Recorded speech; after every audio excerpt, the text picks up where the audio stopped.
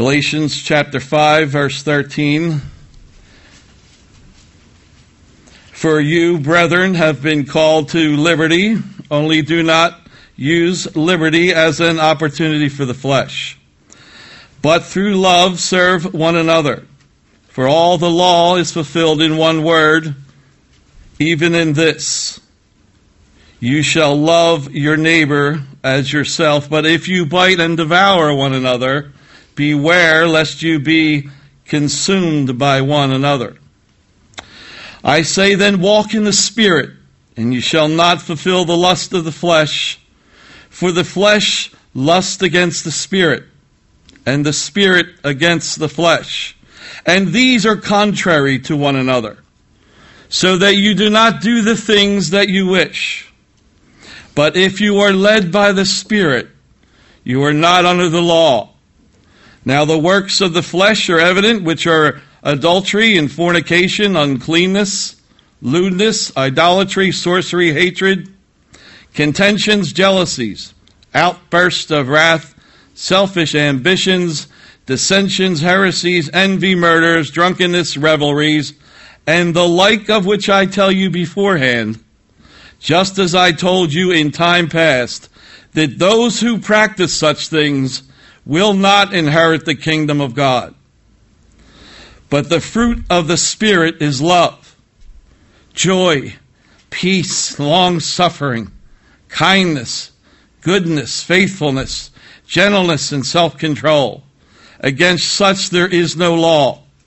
And those who are Christ's have crucified the flesh with its passions and desires. If we live in the Spirit, let us also walk in the Spirit. And Father, we thank you for your word this morning. It is alive and powerful. It pierces even to the dividing asunder of soul and spirit and of the joints and the marrow, God. It's able to read the intents and thoughts of our hearts, God. Open our hearts before you, Lord. Let them be honest as we hear your word, God. Help us to respond rightly to you, Lord. We don't want to be carnal Christians, Lord. Help us to walk in the Spirit and help us to see how that happens, Lord. Enable us, Lord. You've given us the Holy Spirit. Help us to walk in the Spirit. In Jesus' name, amen. You may be seated.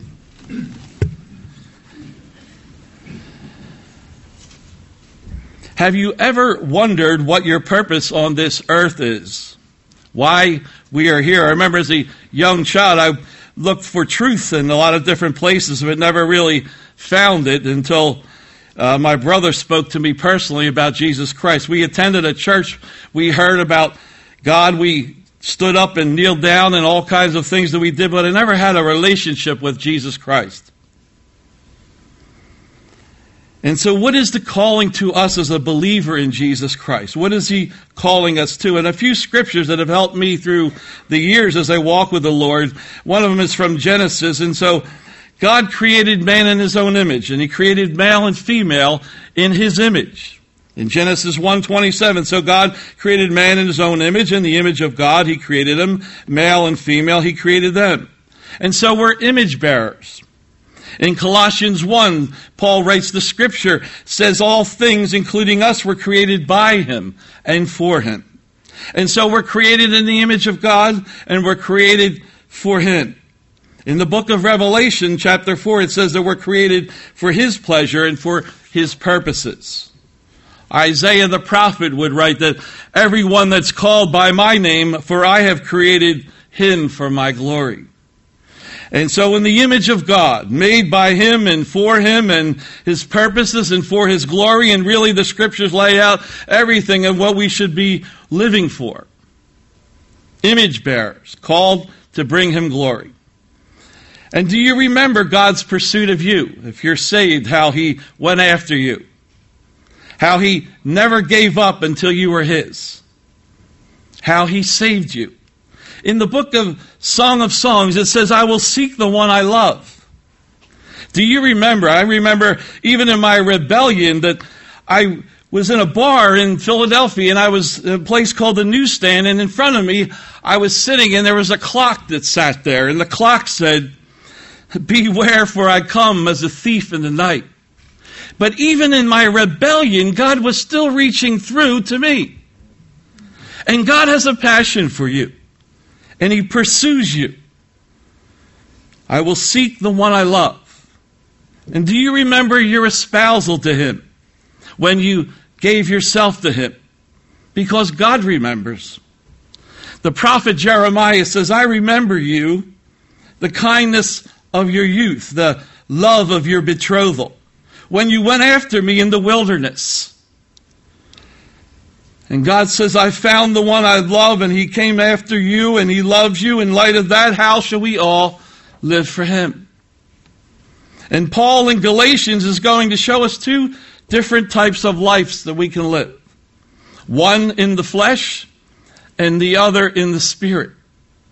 And he will encourage us to walk in the Spirit and not fulfill the lust of the flesh. In Romans he writes, for as many as are led by the Spirit of God, they are the children of God. They are the sons and the daughters. In these verses today, he's going to write, if we live in the Spirit, let us also walk in the Spirit. And so to walk in the Spirit, to live in the Spirit, and to be led in the Spirit, and I believe that we hear these things and we say, how? How can we do this? How can I be led by the Spirit of God? How can I live and walk in the Spirit? And we're going to look at that in Galatians chapter 5. A little background, Paul's going to deal with the law. In the book of Galatians, from beginning to end, Paul is always speaking against the law. Legalism. Judaizing teachers had come into the region of Galatia, and they were teaching a different gospel. In Galatians 1, he says, I marvel that you are turning away so soon from Him who called you in the grace of Christ to a different gospel, which is not another, but there are some who trouble you and want to pervert the gospel of Christ. And they brought a false gospel, circumcision and the keeping of the law. He writes in Galatians 2, this occurred because of false brethren secretly brought in, who came in by stealth to spy out our liberty, which we have in Christ Jesus, that they might bring us into bondage again. And the law brings bondage. And Peter, speaking in the book of Acts, and the apostles and elders spoke against the law. They had a thing called the Jerusalem Council. We're going to be covering that soon on Sunday mornings. Some of the sect of the Pharisees, Acts 15, who believed, rose up saying, it is necessary to circumcise them and to command them to keep the law of Moses. Now the apostles and elders came together to consider this matter. And Peter says the Gentiles were given the Holy Spirit just like us, and made no distinction between us and them, purifying their hearts by faith. Now, therefore, why do you test God by putting a yoke on the neck of the disciples, which neither our fathers nor we were able to bear? But we believe that through the grace of the Lord Jesus Christ, we shall be saved in the same manner as they. We're not under the law. We're saved by grace through faith. You know, it's not of ourselves. It's the gift of God. And no one will be able to boast and stand before God and say that they've kept the law. We've received the gift. In Galatians 2, Paul would say, for by the works of the law, no flesh shall be justified. But that no one is justified by the law in the sight of God is evident, for the just shall live by faith. In Galatians 3, he says, for you are all sons of God through faith in Jesus Christ. The Bible says that no flesh will glory before the Lord. None will be able to say, you know, I've kept the law. I haven't sinned. We've all sinned, the Bible says, and fallen short of the glory of God. And so we're unable to keep the law. And the Bible says that the law was our schoolmaster. It brought us to the cross. And we understand that we're sinners that need a Savior. In Galatians 4, he would say, when the fullness of time had come, God sent forth His Son, born of a woman, born under the law, to redeem those who were under the law, that we might receive the adoption as sons. And because you're sons, God has sent forth the Spirit of His Son in your heart, crying, Abba, Father. Therefore, because of these things, he's saying, you are no longer a slave, but a son. And if a son, then an heir of God through Christ. And Paul in chapter 5 now, where we're going, is saying, who hindered you from obeying the truth? Stand fast, therefore, in the liberty by which Christ has made us free, and do not be entangled again with a yoke of bondage. The law brings death, and Paul is saying, why would you want to entangle yourself with that type of bondage now? Galatians 5, verse 4, he says, you have become estranged from Christ, you who attempt to be justified by the law, you have fallen from grace. So estranged from Christ, it means to be separated from him. If you attempt to be justified by the law, you have fallen out of God's grace. Paul would write in Romans that we're justified by faith in Christ alone. His finished work at the cross for our sins. And that's the gospel. It's the good news because all of us are sinners, right? We've all broken the law and the commands of God. The good news is that Christ came to die for us. And Jesus Christ is that Savior that we needed. And he paid our debt, a debt that we could never pay. And Jesus did what the law could never do. And that was to change our hearts. In Ezekiel, the scripture says, I'll give you a new heart and put a new spirit within you. I will take the heart of stone out of your flesh and give you a heart of flesh. I will put my spirit within you and cause you to walk in my statutes, and you will keep my judgments and do them. And so Jesus took the hearts of stone that we had within us and gave us hearts of flesh. And he gave us hearts that were bent toward him. And I'm not saying that we're never going to sin, but I'm saying our hearts are bent towards him now. And he placed his spirit within us. And his word says his spirit within us would cause us to walk in his statutes and keep his judgments. So he gave us the Holy Spirit. He gave us life, and abundant life, he would say. Life in the Spirit. Something the law in our flesh could never do. In the flesh, we can never live for God, but yet sometimes that's exactly what we're trying to do. We're trying to live for God in our flesh. But in the Spirit, we can do. And this is how we can do all things through Christ who strengthens us.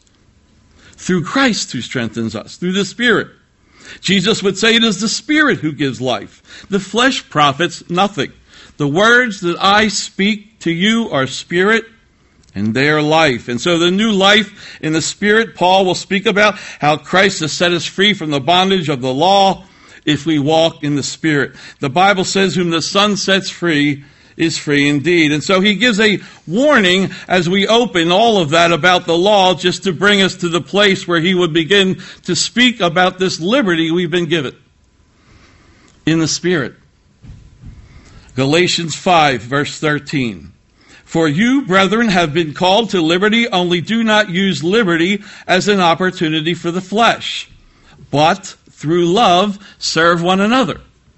And I believe that there is a portion of the church that's used this freedom that we've received from Christ as an opportunity.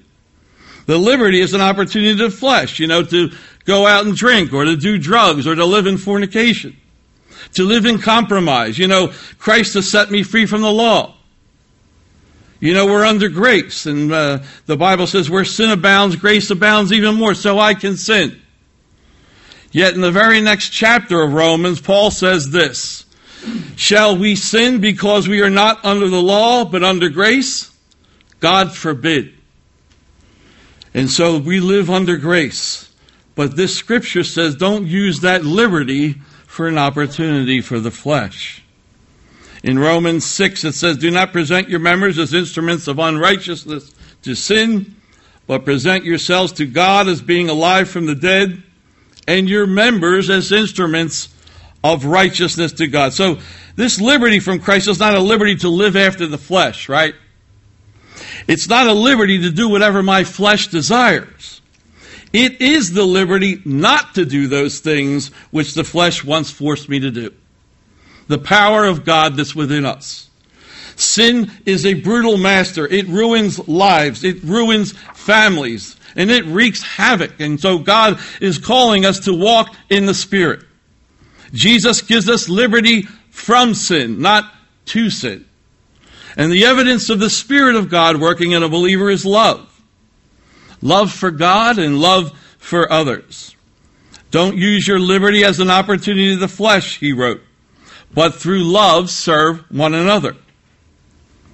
And so love is the evidence of us walking in the Spirit. Peter writes, and above all things, have fervent love for one another, for love will cover a multitude of sins. He would write in Peter 1:22, since you've purified your souls in obeying the truth through the Spirit, in sincere love of the brethren, love one another fervently with a pure heart. And so love your brothers and sisters fervently. A deep love, an agape love for the brethren. Love that serves, he says. In deed and in truth, John would write. And John writes, beloved, if God so loved us, we also ought to love one another. And Jesus gave his life for us, right? He displayed his love on the cross, what Romans would say. Even when we were at our worst, Christ gave his life for each one of us. Love is of God, John would write, and everyone who loves is born of God and knows God. And so, listen, like Paul writes in 1 Corinthians 13, he says, if we could speak with the tongues of angels, if we would give everything to the poor, if we had faith that moves mountains, and even gave our bodies to be burned but have not love, we are nothing. God is love, and the fruit of the Spirit is love, and the evidence of walking in the Spirit is love for others, to want to serve them and want to care for them. Verse 14, for all the law is fulfilled in one word, even in this you shall love your neighbor as yourself. Love, again, is the fulfilling of the law. Remember how one of the lawyers challenged Jesus, tempting him, which is the greatest commandment in the law, he said. And Jesus, recorded in Matthew 22, says to him, you shall love the Lord your God with all your heart, with all your soul, and with all your mind. This is the first and great commandment. And the second is like it. You shall love your neighbor as yourself. On these two commandments hang all the law and the prophets. And so love is the fulfilling of the law. If I'm walking in the Spirit, if I'm walking in love, there can be no law to regulate my life. There doesn't have to be one, right? I'm not going to steal from someone I love. I'm not going to covet the things that they have. I'm not going to even want to murder them, hopefully, if I love them. And so love supersedes the law. It is far greater than the law. Paul would write that the love of Christ compels me to live for him. It's not the law. Jesus said, this is how all men will know that you're mine, by the love that you have for one another. This is the evidence that you belong to me. Love for him and love for others. When you walk in the Spirit, love will be the evidence. You see, laws are for unprincipled people. Paul writes in 1 Timothy, knowing this, that the law is not made for a righteous person, but for the lawless and rebels and for the ungodly. The law is for the lost, to show them that they're sinners who need a Savior, that they have broken the commands of God, that they're guilty before a holy and a righteous God. They owe a debt that they can't pay, and sin demands death, right? The wages of sin is death. And so because of that, sin demands that there's no other way out than to turn to Jesus Christ to save them. That's what the law's for. And the law is a good schoolmaster. It brings us to the place of death where we say sin is alive and we can do nothing about it but turn to Jesus Christ in the hope that he would save us. That's what the law does. What the law says to you as a believer is that you should love God supremely and love your neighbor as yourself. Verse 15. But if you bite and devour one another, beware lest you be consumed by one another. I can remember working at a place where when we go to eat lunch, we'd all sit down together. But as soon as I walked up to the table, everybody was talking about people that weren't there. Some of the things that they were saying about them weren't very nice. But even us as Christians can do the same thing. We can gossip. We can tear down. And Paul is saying not to do that. The Holy Spirit speaking through him says, you can be selfish. You can be self-seeking.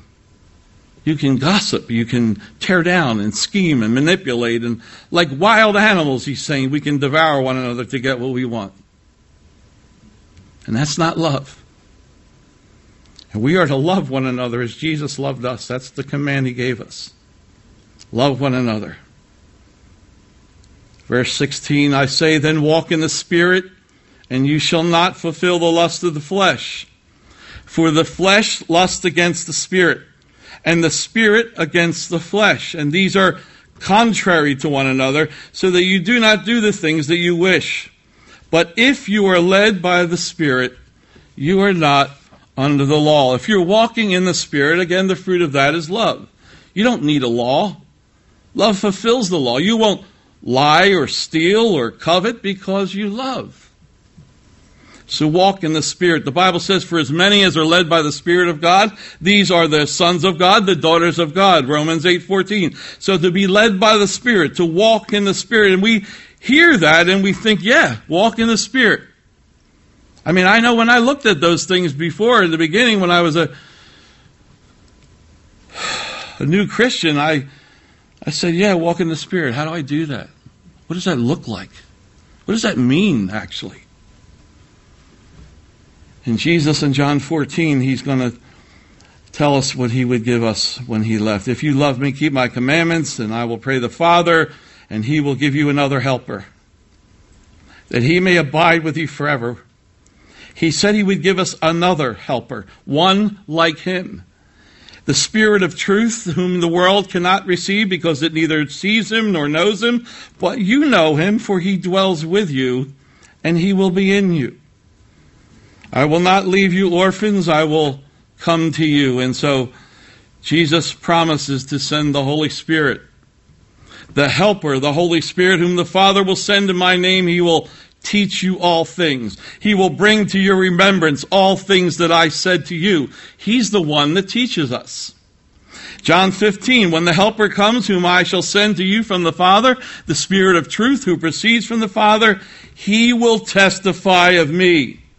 And so he's our teacher. He testifies of Jesus. John 16, nevertheless I tell you, it is to your advantage that I go away. For if I do not go away, the Helper will not come to you. But if I depart, I will send him to you. John 16:13, however, when he, the Spirit of truth, has come, he will guide you into all truth. He will not speak on his own authority, but whatever he hears, he will speak, and he will tell you things to come. He will glorify me, for he will take of what is mine and declare it to you. And so the Parakletos, the Helper, the one that's called the Succorer, the Consoler, the Advisor, the Counselor, the Comforter, he's the one that is summoned and called to our side to aid us and to guide us into all truth. And these are some of the works of the Holy Spirit. The same Spirit that rose Jesus from the dead. You know, in that snowstorm, we spoke a bit about the Holy Spirit and the gift that we've been given. You know, now that we are able to be more than conquerors. And so we've been given the same Spirit that rose Christ from the dead. Now Paul is saying, now in Galatians, back to that, verse 16, he's saying, walk in that Spirit that Christ has given you. And you will not fulfill the lust of the flesh. And so how do we do it? Paul writes in 1 Thessalonians that we're spirit, soul, and body, made up of these three things. The verse, now may the God of peace himself sanctify you completely, and may your whole spirit, soul, and body be preserved blameless at the coming of our Lord Jesus Christ. So we are made up of these three things, spirit, soul, and body. The body is the flesh, this tabernacle that we have, this tent that we live in. And all of the demands that thing makes on us, right? The works of the flesh in the next three verses, I'm going to cover some of the things that it may lead us to do. This is not an extensive list, but it is a big list. Galatians 5:19, now the works of the flesh are evident. They are adultery, fornication, uncleanness, lewdness, sexual impurities, idolatry, sorcery, which is the word pharmakia, or another word for the use of drug use, hatred, contentions, jealousies, outbursts of wrath, like when we're driving in our car and the guy cuts us off, we want to scream at the guy. Selfish ambitions, dissensions, and heresies, or heretical teachings, false doctrines, sometimes enticing others to follow the person rather than follow Christ. envy, murders, drunkenness, revelries, wild parties. These are the works of the flesh. Your flesh, the demands it makes on you to want to sin. And Paul writes in Romans, for I know in me, that's in my flesh, nothing good dwells. In his flesh, nothing good dwells. We don't want to be led by the flesh, or we become what's called carnal Christians. Carnal Christians, right? Of the which I tell you before, he gives a warning, as I've also told you in time past, that they which do such things shall not inherit the kingdom of God. Galatians 5:21. Pretty strong statement. Strong language for those who want to live after the flesh. These are the things that God will exclude from his kingdom. These things are not allowed in the kingdom of God. If you want to be a subject in God's kingdom, then you cannot do these things. You cannot be ruled and dominated by your flesh. And it's not speaking about a Christian who makes a mistake or falls and comes to the Lord with their sin. But it is talking about someone who lives in habitual sin. They don't truly know Christ. They may think they've said a prayer, but they are still living in the very sin that they've always lived in. Remember, the Bible says, if anyone be in Christ, they are a new creation. Old things have passed away. Behold, all things have become new. And if there is no conviction from the Holy Spirit as we're attempting to do things that break the laws of God, then we can know that we probably don't belong to him. And those are strong statements, but that's what the Scripture's saying. I told you in time past that they which do such things shall not inherit the kingdom of God. You may be fooling everybody else, but you're not fooling God. And so God knows those who are his, right? And that everyone that knows him depart from iniquity, the Bible says. So, they may have said a prayer, but their hearts were not given to Christ. And though Romans 10 says, for with the heart one believes unto righteousness, and with the mouth confession is made unto salvation. Remember, I said that when you are his, he takes out the heart of stone, right? He puts in the heart of flesh, and then he gives you his spirit so that you can walk in his ways. That's what the Scripture says in Ezekiel. And so there are false sitting in the churches. There's the newsflash. Jesus talked many times in the speakings that he gave, the parables, and he would do exactly that. He would say that there's wheat and tare mixed together, right? The good fish and the bad fish, they're mixed together. The foolish and the wise virgins, they're together. And so in the midst of the congregation, here's the newsflash, everyone's not saved. Everyone's not saved. Jesus said, many will come to me in the day of judgment, and say, Lord, Lord. Not everyone who says to me, Lord, Lord, shall enter the kingdom of heaven, but he who does the will of my Father in heaven. And Paul writes, examine yourself to see whether you're in the faith. Test yourselves. Jesus said, you'll know them by their fruit, right? A bad tree brings forth bad fruit. A good tree brings forth what? Good fruit. Be sure of your salvation. He says to work it out with fear and trembling. Philippians 2:12. You're not saved by works, but examine the evidence of Christ in your life, because salvation produces works. It produces evidence that you belong to him. There are two types of lives we can lead for Christ. One, in the flesh, we can be carnal, who lives in sin, who are led by the desires of the flesh, and Jesus said that will profit nothing. And one life, when the world sees it, says there goes another one of those hypocrites. That's the reason why I don't go to church. This guy says one thing, and the next thing he's in church, and next thing he's out there partying with me. And we have enough hypocrites in the world. They go to church on Sunday, but they're out drinking and drugging like the world, living with their girlfriends in fornication, professing Christ. And the other life is the life led by the Spirit of God, who walks in newness of life, who is sensitive to the Lord, who desires to hear his voice, and who walks in obedience to Christ. And one life brings destruction and corruption, and the other brings glory to Jesus Christ. Don't be led by the flesh. The Spirit of God is always for the things of God. The flesh is always for the things of this world. The flesh cannot please God. And Paul writes about that in Romans 8. But those who live according to the Spirit, the things of the Spirit. For those who live according to the flesh set their minds on the things of the flesh, but those who live according to the Spirit, the things of the Spirit. For to be carnally minded is death, but to be spiritually minded is life and peace. Because the carnal mind is enmity against God. So then those who are in the flesh cannot please God. But you are not in the flesh, but in the Spirit, if indeed the Spirit of God dwells in you. Now, if anyone does not have the Spirit of Christ, he is not his. In other words, if you have not been saved, if you have not been given the Holy Spirit, then none of these things appeal to you or about you, because you haven't received Jesus Christ into your life. And if Christ is in you, the body is dead because of sin, but the Spirit is life because of righteousness. If the Spirit of him who raised Jesus from the dead dwells in you, he who raised Christ from the dead will also give life to your mortal bodies through his Spirit who dwells in you. Therefore, brethren, brothers, sisters, we're debtors not to the flesh to live according to the flesh. For if you live according to the flesh, you will die.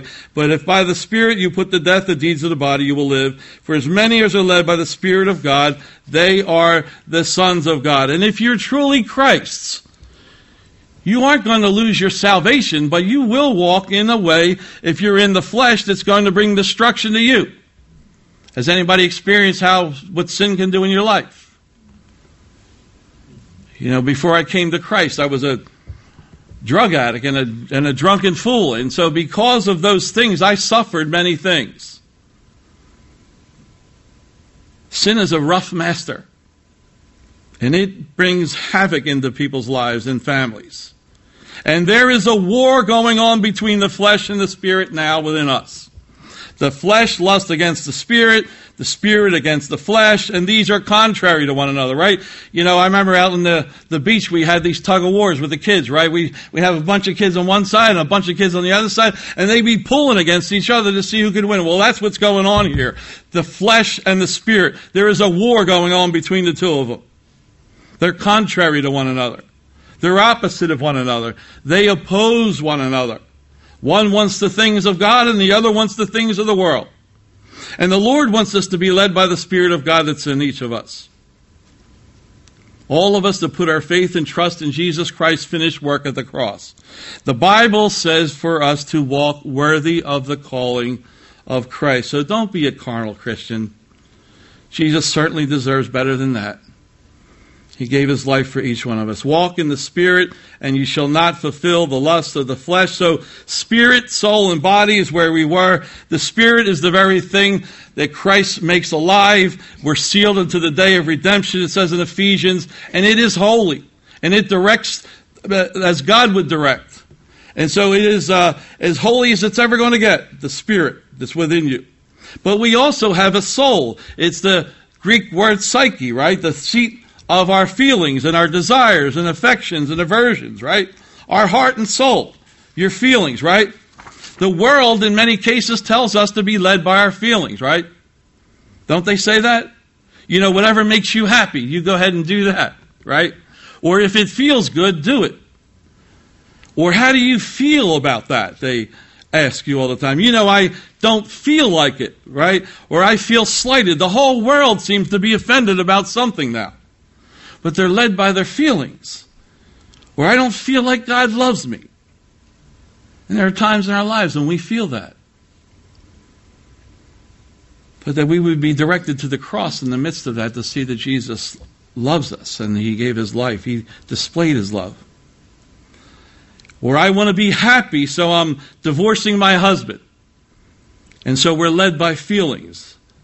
You know that song that says feelings, nothing more than feelings, right? God doesn't want us to be led by our feelings or our flesh, but by his Spirit. So walk in the Spirit. And so there's a warfare that's going on in the life of the believer once the Spirit has come alive, this striving for the mastery of us, right? Will we be mastered by the Spirit or be mastered by the flesh? And if I'm mastered by the flesh and I have the mind of the flesh, that's my mind is constantly upon things that are fleshy, and the mind of the flesh is alienated from God. It cannot know God. The mind of the flesh is death. But if my life is dominated by the Spirit and I'm sensitive to God, then I have the mind of the Spirit. And I'm thinking of God, and I'm thinking about spiritual things. My affections, like Paul would write, are set on things that are above, right? Where Christ is seated. And the result is a life of joy and peace in the Holy Spirit. The mind of the flesh is death, right? It's corruption, but the mind of the Spirit is life and joy and peace. And so this warfare is going on. Am I going to yield to my flesh, or am I going to yield to the Spirit? And this goes on every day in every situation, and I have a choice to make. And I could yield to my flesh. I can easily do that when I'm in my car. When people are cutting me off or not putting their turn signals on, and you have to kind of guess where they're going, and so you become angry. And I could yield to that. Or I can be slighted by someone, I want to get back at them, right? That's the flesh. And I can get in a fight and strive, or I can walk after the Spirit and say, Lord, help me. Lord, help me to do what is right in your eyes. Help me to love mercy, to walk humbly with you. And I can turn to the Lord for strength in the midst of that. Verse 22, but the fruit of the Spirit is love, joy, peace, long-suffering, kindness, goodness, faithfulness, gentleness, self-control. Against such there is no law. And so the fruit of the Spirit it's singular.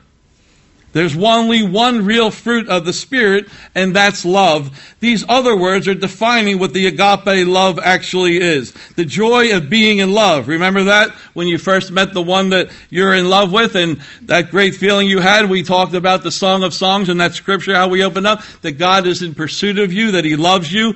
And so the joy of being in love and peace, I remember when I first got saved, it was more than 40 years ago, and I can still remember that day walking down the street and things were different. I realized in my heart that I wasn't an enemy of God any longer. And what a difference that is in your heart. Love is long-suffering. It's kindness. Love is kind. Goodness and meekness. Jesus would say, blessed are the meek, for they shall inherit the earth. Faithfulness and self-control. When you walk in love, there is no law, right? Love is much stronger. The fruit of the Spirit is love. Against love, there is no law. Galatians 5:24, and those who are Christ's have crucified the flesh with its passions and desires. If we live in the Spirit, let us also walk in the Spirit. And so Paul had written earlier in Galatians, he said, I'm crucified with Christ, nevertheless, yet I live. Not I, but Christ lives in me. In Romans 6, it says, know ye not that the old man was crucified with Christ? Why would we want to resurrect that old man? Therefore, reckon ye yourselves to be dead with Christ, but alive unto God through him. So they that are Christ have crucified the flesh and live in the Spirit, walk in the Spirit. Again, we said, how do we do that? And that's where we're coming to now. And the only way that we can do that is by filling ourselves with Jesus. There are no shortcuts to this. At the feet of Jesus, like Mary. Remember how Martha got upset because she was running all around and doing all these errands and things, but Mary was sitting at the feet of Jesus? You remember that? How she heard him? And Jesus said, my sheep hear my voice. I know them, and they follow me. And so that we would be in his word daily. It's able to transform us. That's what Paul writes in Romans 12, too. Don't be conformed or molded into this world. He said, but be transformed by the renewing of your mind. It's able to sanctify and set us apart. That's what Jesus said in John 17 is recorded. Sanctify them through thy truth. Thy word is truth. And so the only way that we can walk in the Spirit is by abiding in him. That's why Jesus says in John 15, abide in me and I in you, as the branch cannot bear fruit of itself unless it abides in the vine. Neither can you unless you abide in me. I am the vine, you are the branches. He who abides in me and I in him bears much fruit. For without me, listen, you can do nothing. There aren't any shortcuts. We must abide in Jesus and he in us. And that's what he says in John 17 as he's praying before he's going to be crucified. He's thinking of us, and he says these words, I do not pray for these alone, but also for those who will believe in me through their word, he says, that they all may be one, as you, Father, are in me and I in you, that they also may be one in us, that the world may believe that you sent me.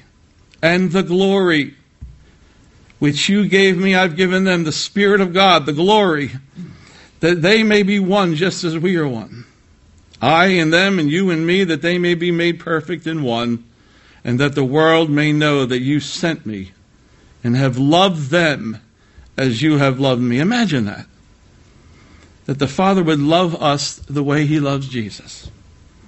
Intimacy with Christ, the glory, the Holy Spirit.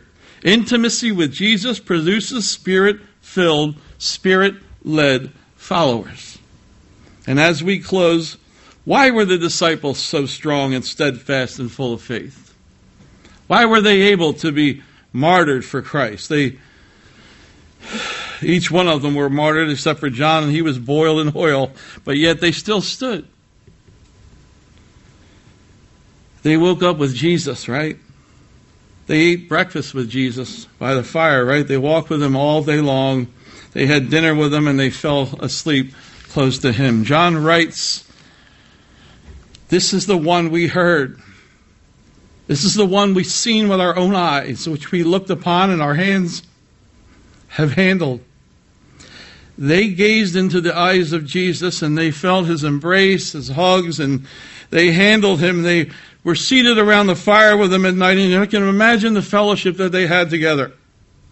They had deep intimacy with Jesus, and they walked in that intimacy, and they walked in the Spirit. And so how about us? Are we spending time with Jesus? Deep, intimate time with him.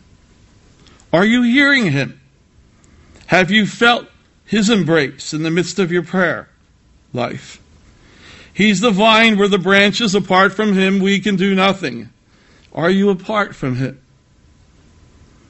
Paul would later write in Galatians, for he who sows to the Spirit will of the Spirit reap everlasting life. There are, again, no shortcuts. To walk in the Spirit, we must sow to the Spirit. We must remain in Jesus and he in us. This walk, this world can be very hard at times. And Jesus said we would have tribulation. But he says to cleave unto him, to hang on to him, because he is the lover of your soul. You know, I was out walking a few weeks back. It was, I guess, the first week of March, and the older I get, the more I hate winter. And my sons, they remind me, one of them lives in San Diego and the other one lives in Florida, and they both make fun of me as we stand here in the midst of the winter as we're freezing. And I say to myself, what am I doing here? And so I'm walking the dog, and he's shaking and I'm freezing, and we're walking out and around the block there, and I was walking and I'm complaining again. And I'm sure the Lord's had enough of that. And then I remembered something. I remembered that spring was right around the corner. And here we are.